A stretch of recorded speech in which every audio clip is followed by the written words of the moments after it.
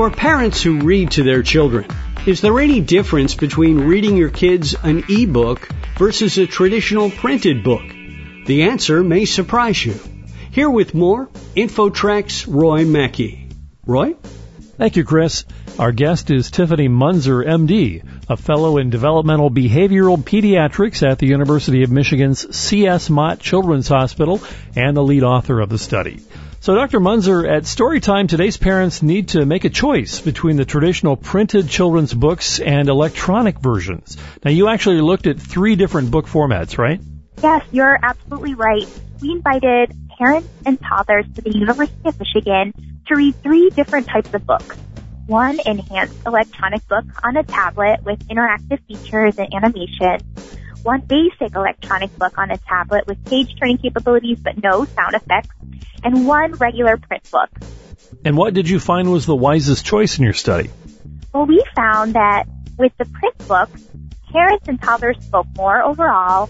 The language that parents used was richer, and parents and children were more collaborative during the print book compared with the tablet book. Why is it so important to engage in conversation during reading time? I think a lot of parents probably don't even think about that.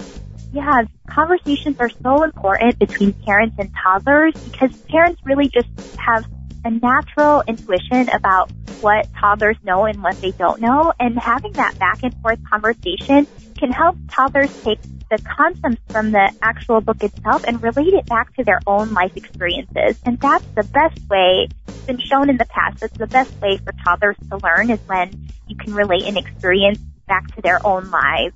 And that back and forth conversational turn-taking is kind of the pillars of like social engagement. And so it starts with the parents and the child engaging, and it turns into social engagement with teachers, peers, and future coworkers. And in terms of just the general benefits of reading, I think everyone knows it's good, but maybe you can just expand on that a bit.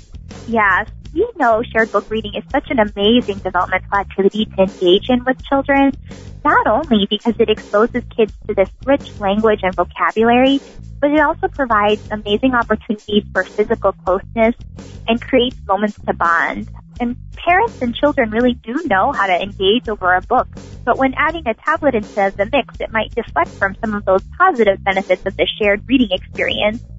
That isn't to say there's no benefit at all to electronic book reading compared with doing nothing, just less compared with the print book.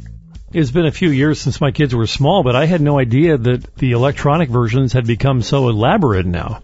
Yeah, and different apps have different features, and so I think that's one important limitation of our study is that we studied a specific type of app with some bells and whistles, but there are even more apps out there with more gamified or interactive features that might actually even be more distracting to toddlers. So do most parents read enough to their kids?